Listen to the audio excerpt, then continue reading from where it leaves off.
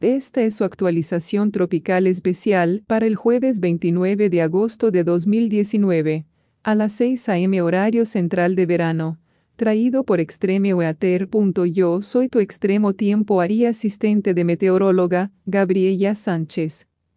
OUR Tropical Update utiliza información derivada del Servicio Meteorológico Nacional, Centro Nacional de Huracanes, ubicado en Miami, Florida.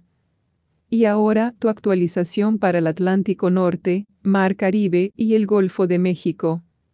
El huracán Dorian, que cruza el noroeste del Atlántico, gran huracán posible en Florida o Georgia este fin de semana.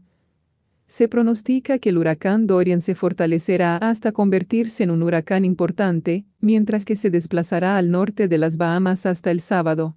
El riesgo de tormentas peligrosas y vientos huracanados a finales de esta semana y este fin de semana sigue aumentando en el centro y noroeste de Bahamas y a lo largo de la costa este de Florida. Las fuertes lluvias de Dorian pueden causar inundaciones que ponen en peligro la vida. Se prevé que Dorian se fortalecerá en un huracán importante durante los próximos días. Los habitantes de Florida necesitan ser conscientes de los huracanes y comenzar a prepararse para esta tormenta ya. Una actualización adicional de la tormenta, Erin se ha vuelto extratrópico. Este será el último consejo para esta tormenta.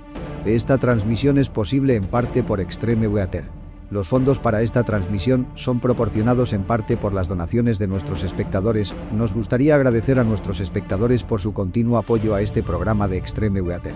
Gracias por ver y por favor, revisa a menudo para más actualizaciones del clima que puedan impactar en ti y tu área.